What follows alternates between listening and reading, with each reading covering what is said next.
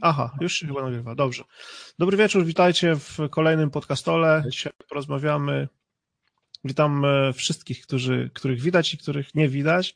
Mam nadzieję, że troszkę będzie nas więcej niż 6 osób do końca dzisiejszej audycji. Ale jeszcze cała masa ludzi, którzy później to obejrzą.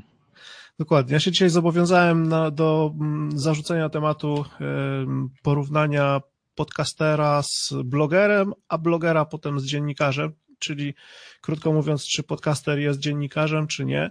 Jakie mamy prawa, obowiązki, jakie nad nami mogą zawisnąć niebezpieczeństwa. I od razu się przyznaję, że wiem tyle, ile wie prawdopodobnie standardowy Kowalski, czyli opierałem się na internecie, opierałem się na wiedzy znajomych i dzisiaj pewnie trochę poplotkujemy, trochę pewnie też powiemy o tym, co prywatnie myślimy na ten temat, a potem chciałbym w dekompresorze już opierając się na wiedzy prawniczej zrobić odcinek na ten temat, więc nie bójcie się mówić wszystkiego, co tylko wam przyjdzie do głowy, bo to będzie też materiał do tego, żeby potem dementować urban legend, które mogą się gdzieś tam pojawiać. Czyli ta osoba obejrzy sobie to i posłucha, o czym rozmawiamy. No bardzo dobrze. Dokładnie. Ja może zacznę od tego, że cały pomysł na odcinek powstał ze skojarzenia z jednym z kanałów na YouTubie, który prowadził, ja będę tutaj zerkał, bo troszeczkę jednak coś tam zebrałem, prowadził, już szukam. Może Wojtek dorzuć link, żeby ludzie mogli też poklikać. Tak. Piotr Ogiński prowadził kanał Kocham Gotować, wszyscy go oglądali, to był bardzo szybko wzrastający kanał na YouTubie. Dzień dobry! Tak, nie, to siemanko było. A, siemanko! Wszystko było fajnie do momentu, kiedy się chłopak wziął za sokołowskiego Tatara. Powiedział, co o nim myśli, i wybuchła bomba jądrowa, ponieważ Sokołów pozwał go na 150 000 złotych i finał był taki na tyle, na ile przeniknęło to do opinii publicznej, że jednak jakaś ugoda nastąpiła, no ale efekt jest taki, jak wszyscy widzimy, kanału na YouTubie nie ma, chłopak robi już zupełnie coś innego i po prostu odpuścił. Ale myślisz, że to jest związane z tym? Myślę, że to było coś, co mogło bardzo mocno podłamać zapał do pracy. Na pewno. Miejmy nadzieję, że... Wyobraź sobie, że przez kilka miesięcy jesteś ściągany po sądach za coś, co ze szczerego serca zrobiłeś i coraz bardziej widać, że jednak przegrasz i trzeba się jakoś układać. Tak, bo tutaj chyba problem był taki, że on naruszył dobre imię jakiejś firmy, prawda? I to dobre imię. To bardzo uważać. No tak. Z tego, co ja pamiętam, to wyglądało to tak, że on wyraził swoją prywatną opinię. Jako chłopak, który po prostu lubił gotować, opisał produkt widziany jego oczyma. To nie była, broń Boże, żadna profesjonalna, oparta na wieloletnich studiach opinia i skończyło się to tym, że właśnie za to dostał, że znaczy tam w uzasadnieniu wyroku, z tego co pamiętam, było mniej więcej to, że nie wolno oceniać produktu, jeżeli nie ma się podstaw merytorycznych. Ja z kolei oglądałem wykresy Sokołowa sprzedaży, jak to wpłynęło, bo środowisko blogerskie zbojkotowało markę, pojawił się fanpage sądołów i tak dalej, wszyscy krytykowali, natomiast na słupkach to był tak minimalny skok, że nie wiem, można byłoby to porównać z wiatrem jakimś. To niezauważalne dla marki praktycznie. No i nie wiemy, jak sąd by rozstrzygnął, bo poszli na ugodę, prawda? I też tutaj mogło być różnie z tą ugodą, znaczy z tym procesem, bo sędziowie po prostu bardzo szczegółowo i dokładnie na to patrzą, a pewnie Piotrek się przestraszył po prostu tego, na ile go pozywają i nie chciał z tym walczyć i po prostu odpuścił, tak podejrzewam. No, nie wiem, jaka jest historia, ale tak tutaj z tego, co czytam, to wynika. Ale Piotrek potem trafił do telewizji, on miał potem jakiś sensowny kontrakt. W jednym z takich kucharskich programów. Tak. I on tam w jakimś Masterchefie czy w czymś tam machał w telewizji nożem, więc całkiem tu się, może nawet to się dobrze dla niego skończyło. Tak, nieważne jak mówią, byle mówili. A Kardynalna coś w zasada. ten sposób. No to zawsze jest reklama, na pewno. Czy nie ma co oceniać drugiej strony, czy Sokołów postąpił właściwie, czy niewłaściwie, czy to wpłynęło na niego, na jego wyniki dobrze, czy źle, ale popatrzmy to od naszej strony, na to od naszej strony. Co będzie, jeżeli w którymś momencie do któregoś z podcasterów przyjdzie pismo z kancelarii z właśnie na przykład propozycją ugody, bo jak nie, to będzie źle. Ja w takiej sytuacji pójdę do Dawida i Borysa i poproszę, żeby mnie bronili. A dlaczego my akurat? Bo co? No bo co, bo jesteście znani, jesteście długo na rynku.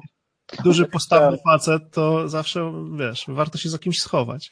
To znaczy, ja myślę, że pozew pozew musi być uzasadniony, żeby do was dotarł przede wszystkim. To znaczy, do sądu składa się pozew i dopiero wtedy sąd rozpatruje, czy są podstawy do tego, żeby ten pozew przekazać sądowi.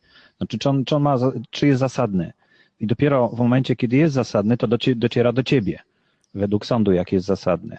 Tak to rozumiem, bo tak kiedyś też miałem taką sprawę, ale ważne, żeby odpowiedzieć od razu na taki pozew w ciągu 7 dni wyczerpująco tej osobie, która cię pozywa, żeby sąd na nowo mógł stwierdzić, czy jest zasadność w ogóle zrobienia sprawy. Ta twoja sprawa dotyczyła tego, co powiedziałeś w podcaście? Nie, zdjęć, bo ja robiłem zdjęcia i tam była jakaś umowa, potem ten człowiek się wycofał z tej umowy, a ja już dostałem zaliczkę, no nieważne. W każdym razie chodziło o to, żeby uargumentować to twoje stanowisko i to zawsze na spokojnie, to trudno jest na spokojnie, no bo jak dostajesz nagle, że jakaś olbrzymia firma chce od ciebie olbrzymie pieniądze, no to w pierwszy moment jest taki, kurczę, nie mam tych pieniędzy, po pierwsze, po drugie zbankrutuję i w ogóle zawali się mój świat, ale można też zastanowić się, czy faktycznie to czego żąda ta firma, czy są podstawy do tego, nie? Mhm. No i właściwie to nad tym się trzeba było wcześniej zastanawiać, zanim się zrobi ten odcinek. Właśnie o tym chciałem Czy powiedzieć. powiedzieć o konkretnej firmie, czy pokazać po prostu tylko produkt, zasugerować, że to znana firma, która gdzieś tam w nazwie ma na przykład miejscowość i to wtedy już nie jest takie oczywiste, ale wszyscy zrozumieją, prawda? Tutaj pewnie można manewrować w ten sposób i wiele osób tak robi, z tego co wiem, żeby nie mówić o konkretnej firmie, bo to naraża na skutki, no. To mówisz o jednym tym konkretnym przypadku. Ja bym poszedł jeszcze krok dalej i się zastanowił generalnie nad zasadami, bo mimo tego, że zdarzają się jakieś wyjątki, to jednak świat nasz gdzieś jakimiś zasadami się posługuje i takie ogólne ramy gdzieś pewnie dałoby się określić. I teraz z jednej strony słyszymy, że na przykład jesteśmy jako podcasterzy, a też ja bym postawił w ogóle znak równości pomiędzy blogerem a podcasterem. To jest tylko inny sposób przekazywania treści. Tam się pisze, tu się gada, ale generalnie i cel, i pomysł, i wszystkie zasady w zasadzie są podobne. Więc, no to jest publikacja, tak dokładnie. czy siak. Więc zastanówmy się nad taką nad takim pytaniem. Z jednej strony słyszymy, że jesteśmy opiniotwórczy, tak? Skoro jesteśmy opiniotwórczy, to wyrażamy swoje własne poglądy. Druga strona może się z nimi zgadzać, może się z nimi nie zgadzać, może wejść w polemikę, robić różne inne dziwne rzeczy, ale to jest nasza prywatna opinia. A skoro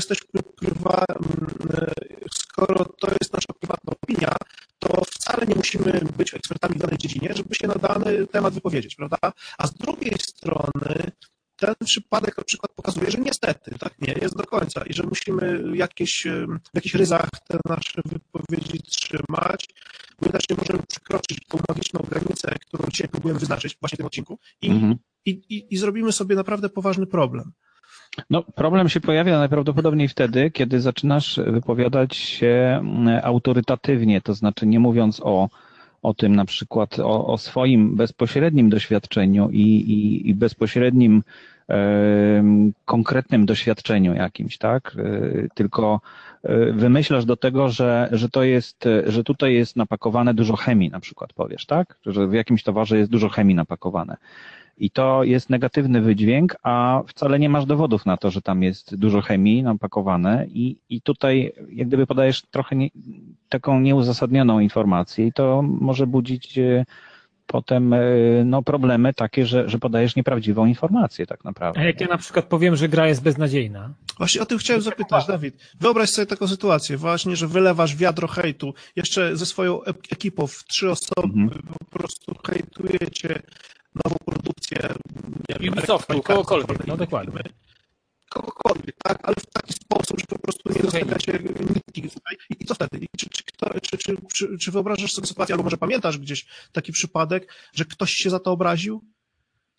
Znaczy, wiesz co, pamiętam jedną sytuację, gdzie tak naprawdę polski dystrybutor pewnej gry, dokładnie była to Cenega, chodziło o chyba Batmana któregoś, kilka lat temu, 2 chyba, dość duży serwis growy, bodajże Gamezilla, ale nie jestem teraz pewien na 100%, ale załóżmy, że to była Gamezilla. Uważaj z tymi nazwami, bo to się nagrywa i będzie opublikowane. Na pewno Gamezilla, bo to było jeszcze za czasów, kiedy Michał Mielcarek był redaktorem naczelnym Gamezilli. Wystawiła bardzo niską ocenę, żeby nie powiedzieć tak naprawdę skandalicznie niską, to była 1 na 10 grze, która tak naprawdę miała problemy z uruchomieniem się i wynikało to z tego, że po prostu gra była niedorobiona i za wcześnie wypuszczana, bo oczywiście dział marketingu bardzo mocno naciska. Teraz wiemy, jak się gry produkuje się je bardzo szybko, na odwal się, na odpieprz, że tak powiem czasami, i potem konsekwencje są tego takie, że gra przez pół roku, a nawet i więcej czasami jest łatana. Chociażby Battlefield 4, który tak naprawdę przez rok był tak łatany, że po roku dopiero można powiedzieć, że był grą skończoną i grywalną. Mhm. Więc mogę z własnego doświadczenia też taki przypadek sobie przytoczyć, bo pamiętacie na pewno pierwszego Wiedźmina, jak wychodził, jaki to był sukces polski i wszyscy kupowali Wiedźmina, nie? Ja też kupiłem sobie Wiedźmina i zainstalowałem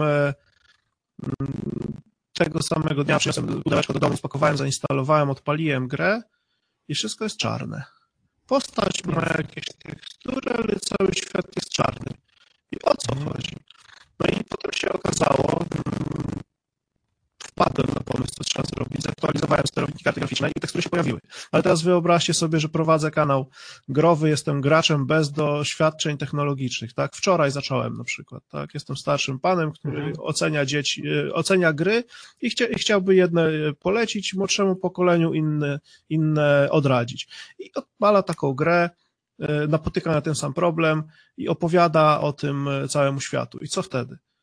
Znaczy, wiesz co, wracając jeszcze do sytuacji Gamezilli, tak naprawdę skończyło się dość gładko i bez specjalnego szumu, bo na takiej specjalnej grupie branżowej, growej, gdzie są i zarówno dziennikarze, o ile tak można o nich powiedzieć, i ludzie, którzy są po tej drugiej stronie barykady, czyli po stronie wydawcy na nasz rynek, czyli różnego rodzaju PR-owcy, po prostu powiedzieli sobie pewne rzeczy, natomiast nie było to nic obraźliwego, po prostu stwierdzili, że można było to załatwić trochę inaczej, nie w jakikolwiek sposób dogadać się może przed publikacją takiego materiału i takiego wpisu gdzieś tam na stronie, która no jakby nie patrzeć, swego czasu miała się dobrze i była ceniona i była opiniotwórcza i ludzie tak naprawdę liczyli się z każdym zdaniem i z każdą oceną tego serwisu. No z reguły w grach wideo rozchodzi się to po kościach, wiecie? Nie widzę, żeby ktoś miał do nas jakieś zarzuty, że czasami powiemy to lub tamto. Czasami większe zarzuty, częściej nie zgadzają się z nami nasi słuchacze, bo uważają, że dana gra jest fajna, że dana gra jest jednak beznadziejna, a wy mówiliście, że fajna, ale nigdy nikt nie miał jakichś specjalnie zarzutów, że nie wiem, albo się zawiódł. Wiecie, nasi słuchacze też nas trochę znają, już wiedzą, jakie mamy smaki, więc jeżeli Dawid chwali to i to, a ja nie lubię z reguły tych gier, które on chwali, to wiadomo, że ta gra też nie będzie dla mnie, prawda? Więc ja nie będę ryzykował, bo Dawidowi się podobają rzeczy takie, które mi się z reguły nie podobają. Natomiast jeżeli... To jest dokładnie ta opiniotwórczość, tak. Natomiast nie wiem, czy automatycznie, może z defaultu, przez to, że jesteśmy podcasterami, ja o sobie nie lubię mówić jako dziennikarz, wiecie? Nie uważam się za kogoś takiego i chyba nigdy nie będę się uważał za kogoś takiego, bo mam wrażenie, że dziennikarz to jest raz, że to jest, wydaje mi się, ciężki zawód. Ja takiego ciężkiego zawodu jako podcaster nie wykonuję i wydaje mi się, że nie sięgam tak daleko jak dziennikarze, którzy muszą naprawdę czasami poszperać, nachodzić się.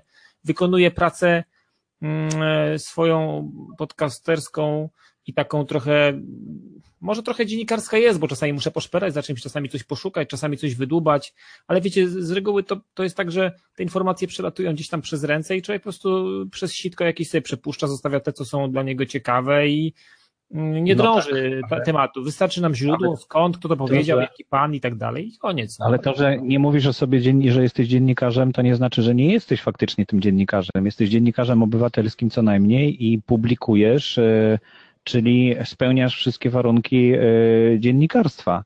No to chyba, że w tym obszarze, może tak, no natomiast to chyba jest minimum i maksimum, które robię w temacie dziennikarstwa. No. Masz gdzieś na swojej stronie napisane, że wszelkie opinie są waszymi prywatnymi opiniami na przykład, czy coś takiego? Nie mamy czegoś takiego. A może jest też tak, że nie mówisz o grach, które ci się nie podobają? Nie poruszacie tych kwestii. Znaczy nie, mówimy o rzeczach różnych, o takich rzeczach, które nam się podobają, takich rzeczach, które nam się nie podobają, o grach, które nas zawiodły, bo liczyliśmy na nie, a okazało się, że nas rozczarowały. Mówimy o grach naprawdę bardzo fajnych, wyjątkowych, niemalże legendarnych w tym, jak one się prezentują i historycznych. Natomiast zdarza się nam mówić o grach nieprzychylnie i o grach w sposób taki, na który one sobie zasługują po prostu przez to, czym są i jak zostały wypuszczone na rynek i za co zostały wzięte pieniądze przede wszystkim, które są nie do odzyskania tak naprawdę, jeżeli kupujemy grę w cyfrowej dystrybucji. Myślę, że to w ogóle można by było zamknąć w jednym słowie wiarygodność. Jeżeli chcesz być wiarygodny, to musisz mówić o rzeczach, które się danym firmom czy danym markom udały, ale też pokazywać te potknięcia i problemy, bo inaczej mówiąc tylko o rzeczach dodatnich, w końcu dojdziesz do takiego stanu, że nikt nie będzie... My to nazywamy, my mówimy o tym, że po prostu jesteśmy rzetelni. Staramy się być rzetelni, I to jest jedna strona tej monety, a z drugiej strony jest pytanie, czy masz prawo do błędu? Czy możesz się pomylić w swojej opinii? Przepraszam, że przerywam. Czy wy, Wojtka, słyszycie dobrze? Tak, czasami taki metaliczny jest, tak mi czasami goryka metalicznie. Coś masz z dźwiękiem, Wojtek. Spróbuj pokombinować, bo tam coś ci... Jakby ktoś kabel nie łączył, czy coś, czy słaby internet? Coś czasami tak metalizuje i tak szczeka, No. To czekajcie, przepnę sobie nogami. No ale myślę, że warto by było się dowiedzieć, bo też nie tylko to są obowiązki dziennikarza, ale są też pewne przywileje, tak?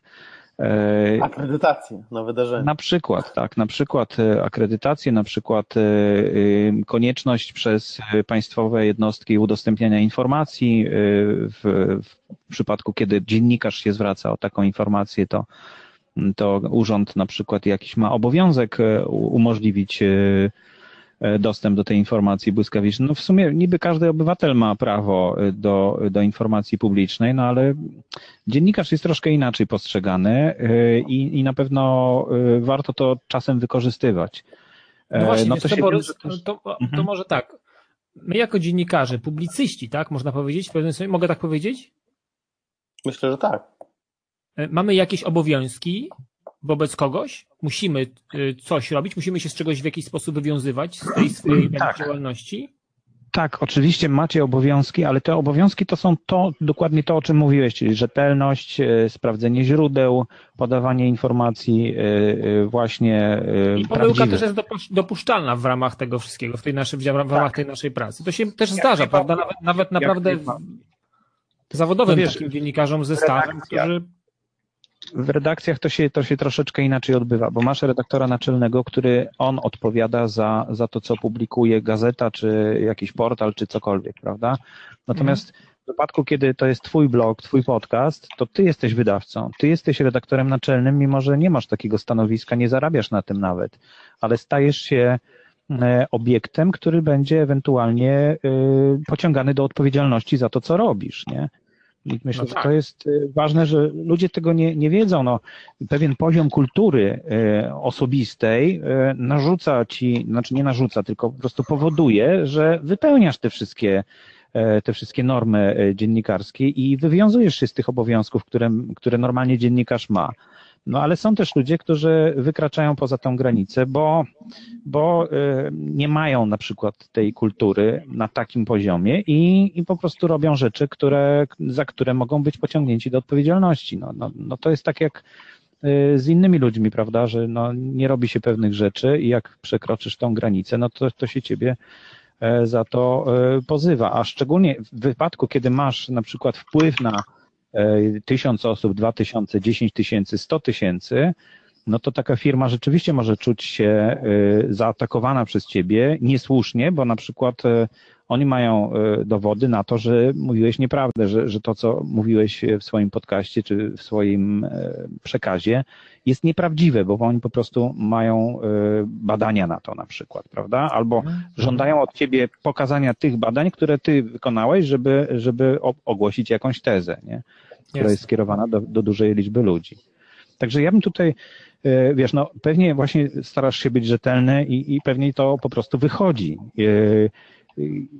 Ja myślę, że warto właśnie mówić o tym, że jeśli ktoś w waszej audycji się wypowiada, że to jest jego prywatne zdanie, prawda? Niby to jest oczywiste, że ktoś, kto się wypowiada, to jest jego prywatne zdanie, ale podkreślenie tego potem może wyjść na dobre, nie? Że taka trochę blacha na dupę mówisz, tak? No, trochę tak, ale też daje ludziom do myślenia. Może ktoś ma inne doświadczenia, prawda? Jeśli gra mi się nie odpala, no to mówię, słuchajcie, mi ta gra się nie odpala na komputerze, bo próbowałem różnych rzeczy, tego, tamtego, siamtego, ale mi się nie odpala, ona mi nie działa. Według mnie to jest śmieć, tak? Bo mi nie działa. No ale a co w takim razie? Może ktoś z was uruchomił tę grę, to powiedzcie mi, jak to uruchomić, prawda? I wtedy jest to, jak gdyby wiadomo, że to jest twoja opinia, twoje doświadczenie i ty miałeś z tym do czynienia. Podrzuciłeś, Paweł, jakiś tutaj artykuł. Tak, jakiś artykuł. Myślę, artykułu 14 Konstytucji Rzeczpospolitej Polskiej. No jest tak zwany paragraf, nie wiem, 21 bodajże, który niestety blokuje troszeczkę tą wolność prasy i wolność słowa, bo właśnie chodzi o te dobra osobiste, że jeśli kogoś narazisz na utratę dóbr osobistych, no to odpowiadasz za to i musisz wtedy gęsto się tłumaczyć i możesz być pociągnięty do odpowiedzialności. I to cały czas jest walka o to, żeby to zmienić, żeby tego knebla nie było. Ja myślę, że prawnik, który tutaj będzie słuchał tego, no to może bardziej przybliży, o co chodzi dokładnie. Wiem, że Radio Wnet walczyło z tym. Po prostu generalnie nie możesz oskarżyć z badania śledztwa jakiegoś dziennikarskiego, jakiegoś polityka, bo on po prostu może wystąpić z tego paragrafu i zablokować ci to. Ważne, żeby to nie było pomówienie. Tak mi się wydaje. No tak, ale jeśli masz dowody, jeśli zrobiłeś śledztwo i tak dalej, no to można się powołać na tajemnicę dziennikarską.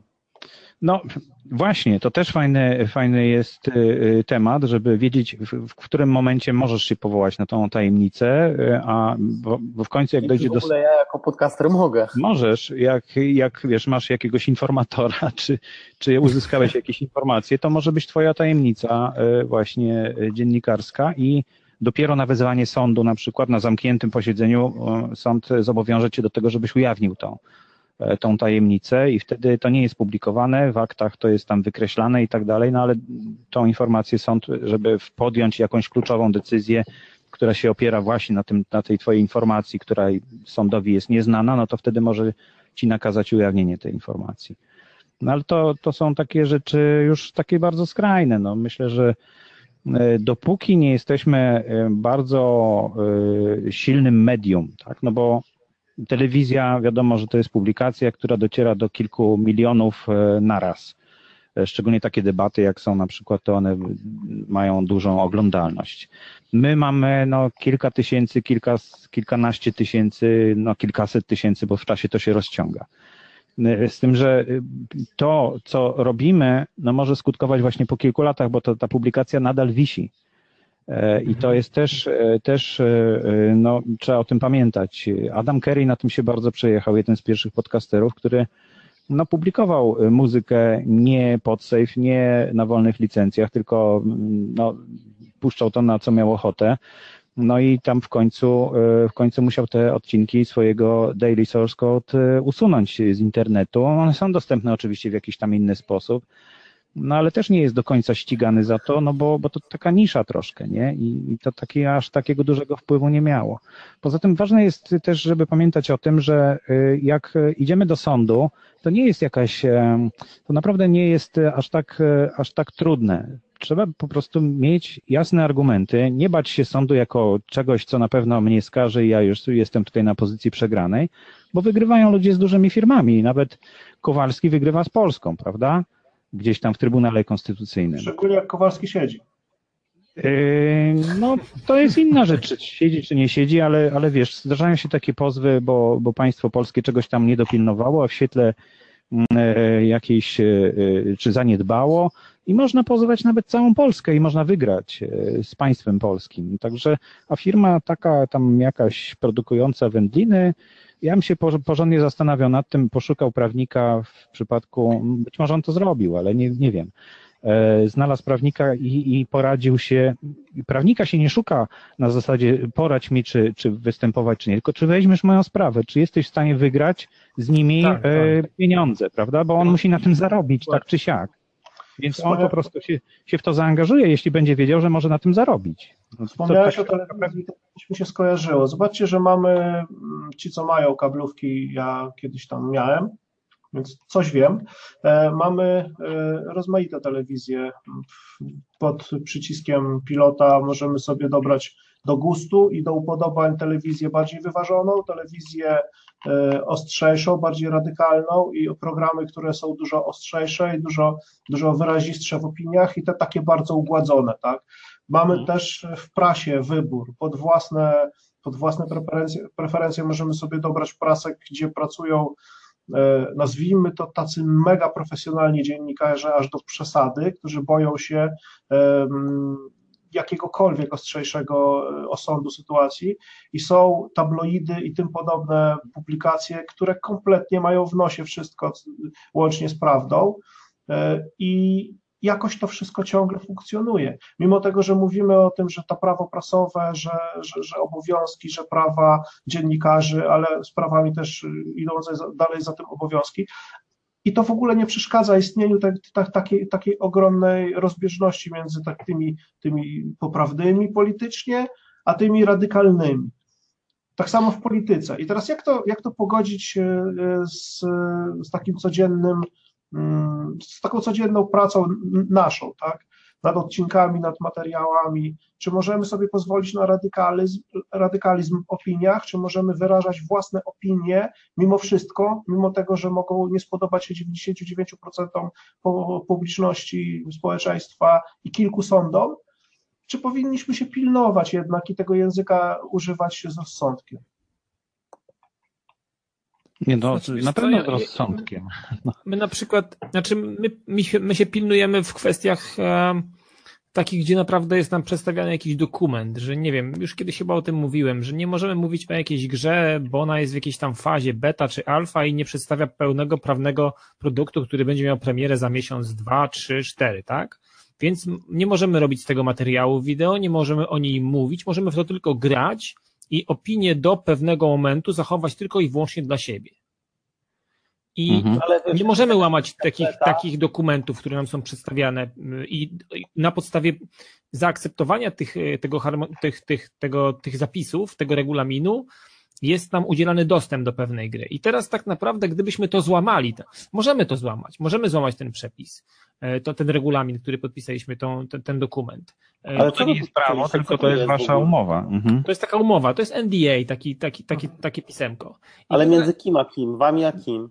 Między wydawcą, twórcą gry, a nami na przykład. Rozumiem. Oni nas traktują jako recenzentów, jako ludzi, którzy będą... Taka dżentelmeńska umowa po prostu. Taka dżentelmeńska umowa. My ją możemy złamać oczywiście, konsekwencje mogą być różne. Najczęściej to się kończy w ten sposób, że jesteśmy odsyłani i spadamy na czarną listę. Nie jesteśmy zapraszani na pokazy zamknięte, nie dostajemy kopii gier przed premierą za darmo, żeby ograć i w dniu, kiedy schodzi embargo na recenzję, móc automatycznie o niej się wypowiedzieć, bo mamy ją ograną, przeznaczyliśmy na to 10, 20, 30 godzin, czasami nawet 100 w większych produktach i możemy ten day one, kiedy to embargo schodzi, mówić już o tej grze. Mamy zaplecze, jesteśmy przygotowani. No to jesteśmy konkurencyjnym, opiniotwórczym kanałem, który w dniu premiery już grę skończył, ograł i może o niej powiedzieć absolutnie wszystko, bo przewiercił ją na wylot. Spadamy wtedy na dno takiego wiaderka, z którego ciężko się potem znowu wydostać na wierzch. To jest praktycznie, że tak naprawdę to jest czasami niemożliwe. No ale to jest taka umowa pomiędzy jasna, prawda? Natomiast tak. Tworząc podcast nie masz takiej umowy. Właściwie powinieneś poznać to prawo prasowe. W takich głównych założeniach wydaje mi się, że warto je poznać, skoro stajemy się dziennikarzami, czy tego chcemy, czy nie.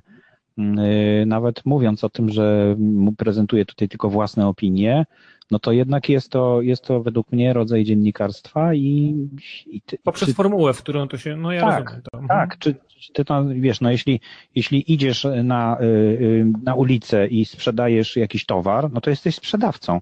I ty możesz mówić, nie, ja nie jestem sprzedawcą, bo nie mam firmy, nie mam tego, ale nie, jesteś sprzedawcą, prawda, no bo robisz to, co robi sprzedawca, w związku z czym obowiązują cię jakieś tam przepisy. I to samo jest z podcasterem czy z blogerem, no jeśli publikuje coś, no to jest automatycznie publikatorem, czyli nadawcą, a jeśli jest nadawcą, no to jest dziennikarzem. Według mnie to jest, tylko że tutaj wiążą się dwie sprawy, bo jesteś jednocześnie odpowiedzialny za te treści, a w redakcji ty nie odpowiadasz za treści, tylko redaktor naczelny z właścicielem pisma Solidarnie bodajże. Także to z wydawcą, nie? I wydaje mi się, że dobrze byłoby się zapoznać z tym prawem. Ono nie jest aż tak złe dla nas, dla dziennikarzy i raczej nie jest to lektura, która zmieni nasze podejście do tego, co robimy, tylko być może ustrzeże nas przed pewnymi jakimiś problemami, które mogą się w przyszłości zdarzyć, a o których na przykład nie wiedzieliśmy, że tutaj chciałem zrobić taki odcinek, ale no może jednak go nie robić na ten temat, bo ten temat właśnie tutaj gdzieś tam podpada, nie? I że może być. To są takie fajne wytyczne, bo prawo w ogóle sformułowane jest dlatego, że to jest wypracowany jakiś system zasad współżycia w społeczeństwie, prawda? Więc ja na prawo patrzę w ten sposób. Ono czasem jest nieadekwatne do tego, co się zmieniło w naszym świecie, ale jednak wypracowane przez wiele pokoleń. I myślę, że to można traktować też jako pomoc, jako podpowiedź w takiej pracy dziennikarskiej. No wiesz co, nie w każdym obszarze, bo czasami to prawo jest bardzo mocno wstecz i jest przestarzałe, zresztą też mówiłeś o tym. No właśnie. Ale wtedy to występujesz i chcesz zmieniać to prawo, tak? No tak, oczywiście, sprzeciwiasz się na osobę, która zgadza się z tobą, że trzeba to zmienić, prawda? Mamy wybory niedługo, więc to temat jest taki, warto się zastanowić właśnie, na kogo głosować i czy w ogóle głosować, bo można nie głosować i czy to coś zmieni, czy nie chcemy, żeby się coś zmieniało. To są takie... No jak się nie głosuje, to się głosuje na tego, co wygrał. No nie, głosuje się na najgorszego kandydata wtedy. Oddajesz swój głos na najgorszego kandydata, jaki jest. Bo głosując oddajesz głos na tego, kogo chcesz, a jak nie, no to oddajesz reszcie decyzję i generalnie potem narzekasz na to, że jest źle, prawda? A mogło być lepiej. Według mnie to już hipokryzja. Jeżeli ktoś nie głosuje, to nie ma prawa narzekać. Nie ma prawa narzekać, dokładnie. Spoko, narzekają. No tak, ja to mogą mieć pretensje do siebie, jasne. Dzięki za to dzisiejsze spotkanie. Muszę kończyć. Liczę na odcinek podcastu, który będzie opublikowany tak jak wszystkie poprzednie na stronie podcastol.podcasty.info i do zobaczenia za tydzień w takim razie. No trzymaj się, hej. Do zobaczenia, cześć. Może ktoś chciałby dołączyć z widzów i wypowiedzieć się na ten temat? Myślę, że dzisiaj mamy ciężki temat, mało ludzi generalnie nas oglądać chce dzisiaj. No jeszcze 4 osoby nas oglądają. Chyba 7, ja widzę, że 7. 7. Ale odjąć naszych, tak, odjąć nas, tak. To jest... my się tam zaliczamy do tej 7? Tak. Nasza trójka siedzi tutaj. No to liczymy obecność. Kto jest po drugiej stronie, niech wrzuci komentarz. Jest Michał. Michał chciał chyba dzisiaj nawet z nami pogadać. Pisał o tym, więc jeżeli masz, Michał, ochotę, to wbijaj, jest krzesło. Nie elektryczne, także nie bój się.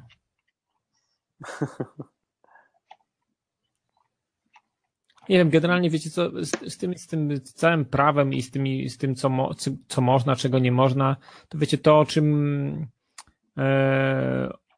czym mówimy, to jest jakby jedna kwestia, ale też kwestia praw do korzystania z utworów różnego rodzaju, do brania jakiejś takiej ogólnie dostępnej zawartości internetu. To też jest taka śliski temat. Ja się kiedyś zastanawiałem nad tym, jak zaczynaliśmy, też sobie pozwoliłem na to, żeby użyć jakichś tam utworów, które mi się podobały. Po prostu, wiecie, na zasadzie podoba mi się ten kawałek, znam go, myślę, że będzie fajnym uzupełnieniem naszego nagrania i bardzo go ładnie tutaj ubarwi i będzie fajowo, ale potem jak zaczęliśmy tak traktować podcasting poważnie, dosyć szybko stwierdziliśmy, że będziemy traktować to poważnie i nie będziemy chcieli świadomie szarpać się z prawem i próbować, że tak powiem, wystawiać się, no to mówię, co zrobię. Zapytam się po prostu za X-u, jak to wygląda i co mi wolno, a jeżeli mi coś wolno, to w takim razie ile to będzie kosztowało. Wiecie, zostałem po prostu bezczelnie spuszczony na drzewo, po prostu wysikali się po prostu mi wprost w twarz, rzucili jakąś tam po prostu pierwszą lepszą kwotę, która przyszła im na klawiaturę, po prostu, żeby mnie zbyć i żeby mnie po prostu zniechęcić do drążenia tematu. Została to wpuszczona jakaś kwota, która no może nie była jakaś zabójcza, ale była na tyle absurdalna i na tyle nieadekwatna do tego, z czym ja wychodzę w ogóle do internetu i że tutaj jestem nie po to, żeby kosić kokosy, żeby nachapać się jak dzik w ciągu roku i zwinąć żagle i wyjechać na Kanary i byczyć się gdzieś tam w słońcu. I robiłem... Tylko 3 lata sobie na to dajesz. Tak, więc generalnie podszedłem do 2 osób tam generalnie. 2 osoby zaczepiłem różne, bo myślałem, że to może jakaś pomyłka, może ktoś po prostu miał zły dzień, albo miał po prostu jakiś po prostu słaby okres w swoim życiu, ale okazuje się, że kontakt z drugą osobą, i to była kobieta, był jeszcze gorszy i był jeszcze bardziej bolesny, że tak powiem, dla mnie, więc stwierdziłem, że w takim razie wypinam się na to wszystko i mam masę znajomych, którzy produkują różnego rodzaju fajną muzykę, jest masę muzyki dostępnej do użytku i tak dalej, po prostu poszperam za nią i będę korzystał z niej. I tak jest do dzisiaj i tak naprawdę nie zamierzam w jakikolwiek sposób, wiecie, chyba podchodzić już do takich właśnie firm jak ZAX, bo to jest w ogóle... Cześć, siemanko. Strasznie się złożyłem. Siema, cześć Michał. Więc cześć. generalnie, wiecie, to jest też słaby temat, ciężki, kurczę, i też na to trzeba mieć jakieś baczenie, bo tak jak mówił Borys, że ktoś gdzieś tam kiedyś użył, wisiało w internecie przez 2, 3, 4 lata i potem ktoś się do tego dopieprzył, bo koleś nagle wypłynął i stał się popularny, słuchalny i nagle, to wiecie co, to zobaczmy, co on tam kiedyś robił. Może na coś mu tam jakiś mu hak pod żebra wbijemy. No i okazało się, że jednak można, więc Są też... łowcy, którzy szukają takich rzeczy. No Mnie to kiedyś domyślam się, że to jest jakiś rodzaj windykatorów albo komorników. No są łowcy przecież, łowcy klauzul na przykład zakazanych w najrozmaitszych regulaminach, na przykład w sklepach internetowych. Były nagonki, całymi setkami pozwy, czy tam straszenia pozwem. Ale ja jeszcze mi się przypomniało, że jak zaczynaliśmy odcinki wideo, to byłem taki bardzo mocno nastawiony na to, żeby bardzo dużo ilustrować to, co mówimy, rozmaitymi materiałami z internetu. I o ile mam zrozumienie prawa polskiego, prawa do wykorzystywania takich materiałów, to jeżeli to nie będzie od innej strony, jeżeli to będzie cytat, czy będzie taki materiał użyty właśnie jako ilustracja do moich opinii, to chyba mogę bez żadnego problemu z tego korzystać. Niestety tak to nie działa na YouTubie. I wtedy bardzo się zastanawiałem, jak to jest możliwe, że mnie nie wolno użyć, nie wiem, minutowego nagrania, które pokazuje konkretny problem technologiczny, który ktoś gdzieś złapał kamerą. Ja będę o nim potem rozmawiał przez pół godziny, ale chciałbym to pokazać na ekranie i nie chciałbym tego robić samodzielnie. Tak? Mnie tego nie wolno użyć, a z drugiej strony kanały growe, właśnie YouTube'owe na przykład, są pełne rozmaitego materiału z gier i nie ma z tym żadnego problemu. Ja nie mówię o tym, co nagrywają ci gracze, którzy tam streamują i swoje własne rozgrywki wysyłają, ale bardzo się zawsze dziwiłem, jak to jest możliwe, że przechodzą im na przykład trailery do gier, które wszędzie, jest ich pełno, po prostu czasem te recenzje składają się prawie wyłącznie z jakichś trailerów i fragmentów gier, które widać wszędzie dokładnie te same sceny. Więc jak to działa? I jeszcze jedna ciekawostka, zacząłem też wtedy, pamiętam, na początku łączyć całe to moje wyposażenie i okazało się na przykład, że desktop z Maca jest nawet to, co widać na desktopie. To wcale się nie odtwarzał jakiś film, wcale to nie były jakieś multimedia chronione prawami autorskimi, tylko po prostu ikonki i okienka są wysyłane z zabezpieczeniem HDCP i nie da się tego bezpośrednio podłączyć na przykład do karty, która przechwytuje. Więc jakieś makabryczne dupochrony, tak? Lepszego słowa nie ma. Tak? Mamy nową osobę przy stole, może oddamy głos. Cześć, powiedz, skąd jesteś, czym się zajmujesz? Cześć, siemanko, jestem Michał. No i co, właśnie sobie postanowiłem, że wreszcie dzisiaj do Was dołączę. Nie wiem, czy właśnie widać, bo testuję podpięcie marki. No właśnie, sam jestem w szoku, że w ogóle... Jest dobrze. Naprawdę wygląda to nieźle. No i co, właśnie może historię szybko dopowiem do tematu ZAX-ów, to co Dawid mówiłeś.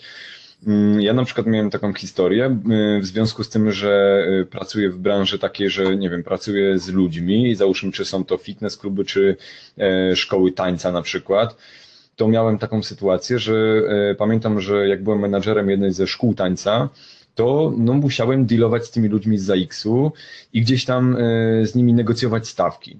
Tak to się nazywało. I pamiętam, że oni mieli jakąś taką tabelę rozpisaną. W tej tabeli w ciągu miesiąca konkretnego ustalali mi, jaką kwotę muszę odprowadzić jako szkoła tańca.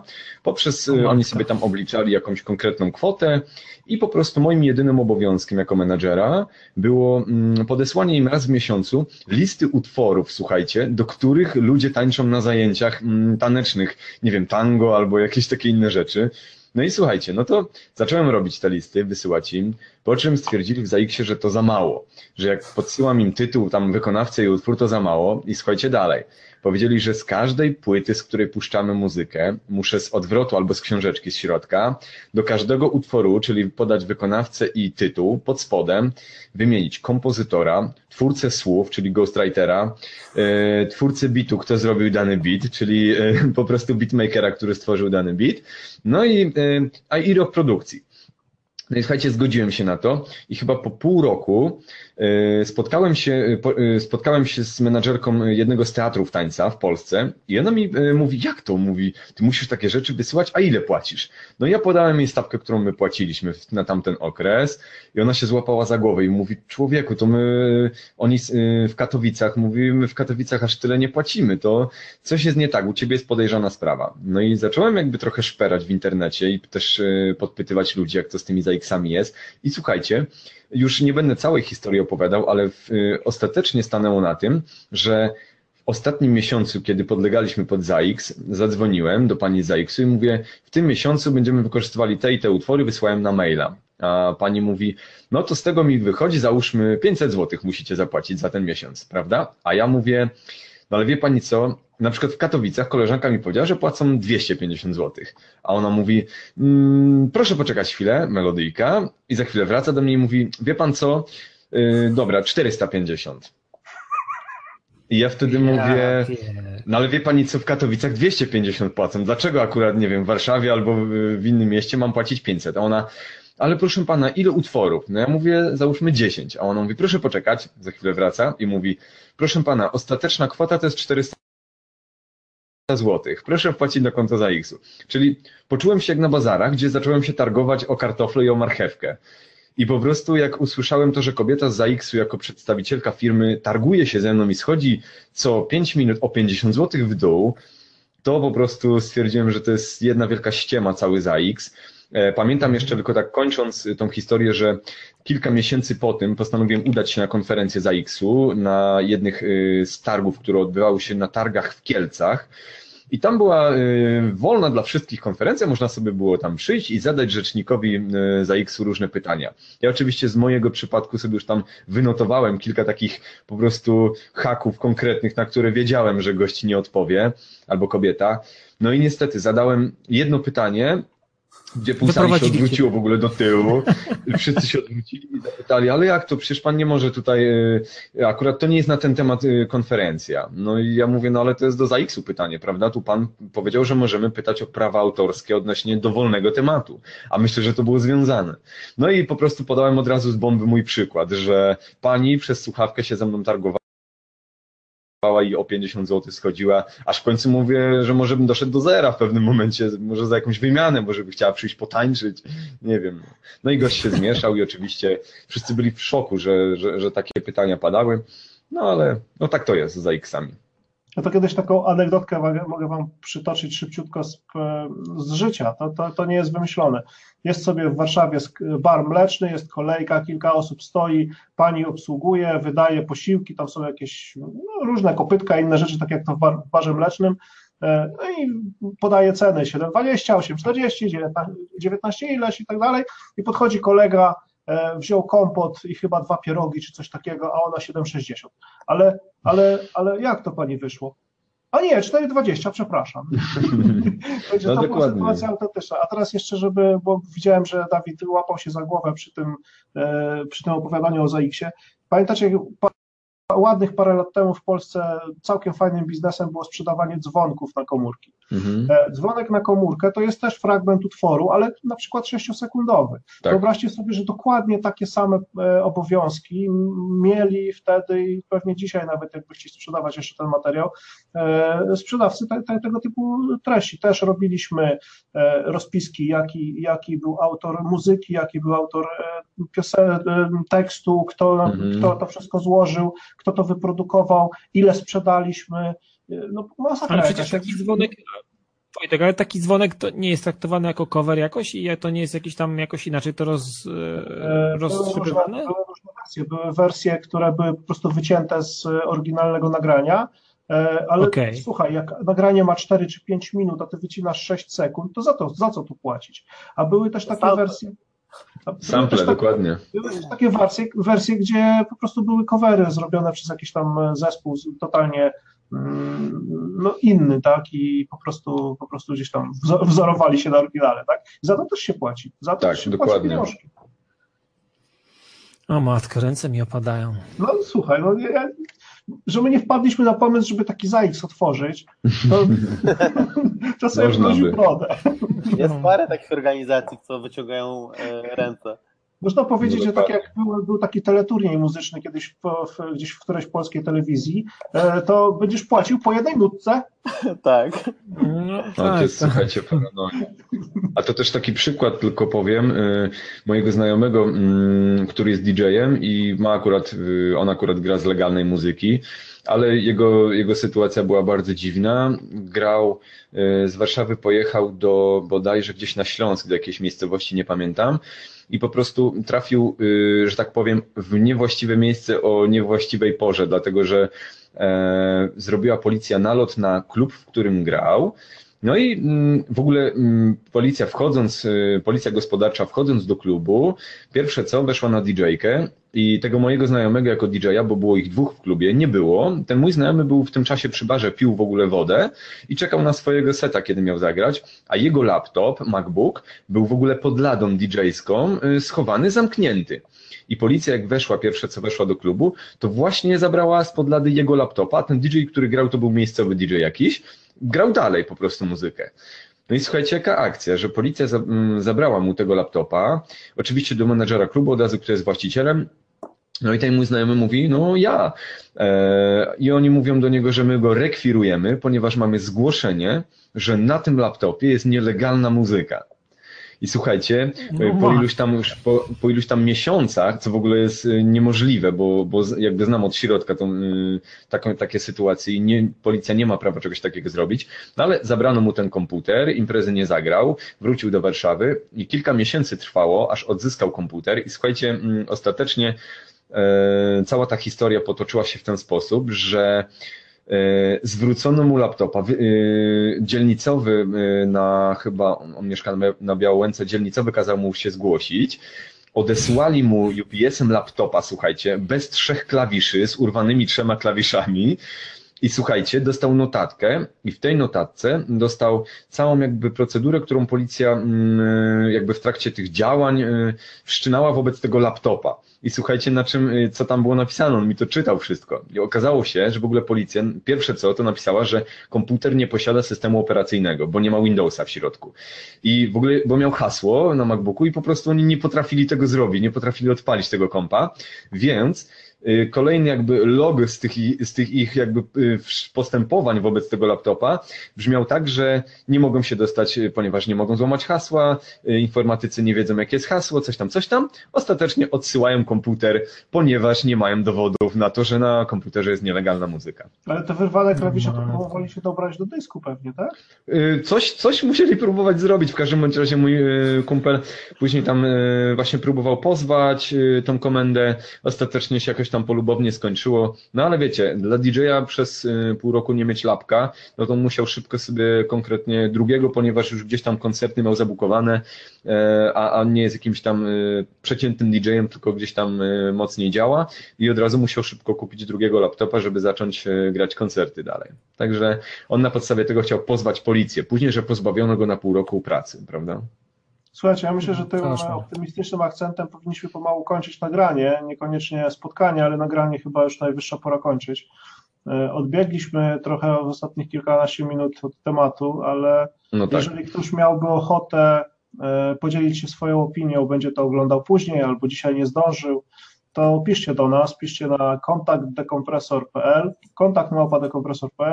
piszcie na Twitterze, na pewno ktoś to zauważy i damy radę nawiązać kontakt w ten sposób. Także cóż, no dzisiaj zaraz kliknę stop recording i kontynuujemy. Do usłyszenia następnym razem. Hej. Dokładnie. No i oczywiście zapraszamy na okrągły podcastu za tydzień, który będzie też o tej samej porze. Jeszcze chyba nie mamy tematu, ale na pewno będzie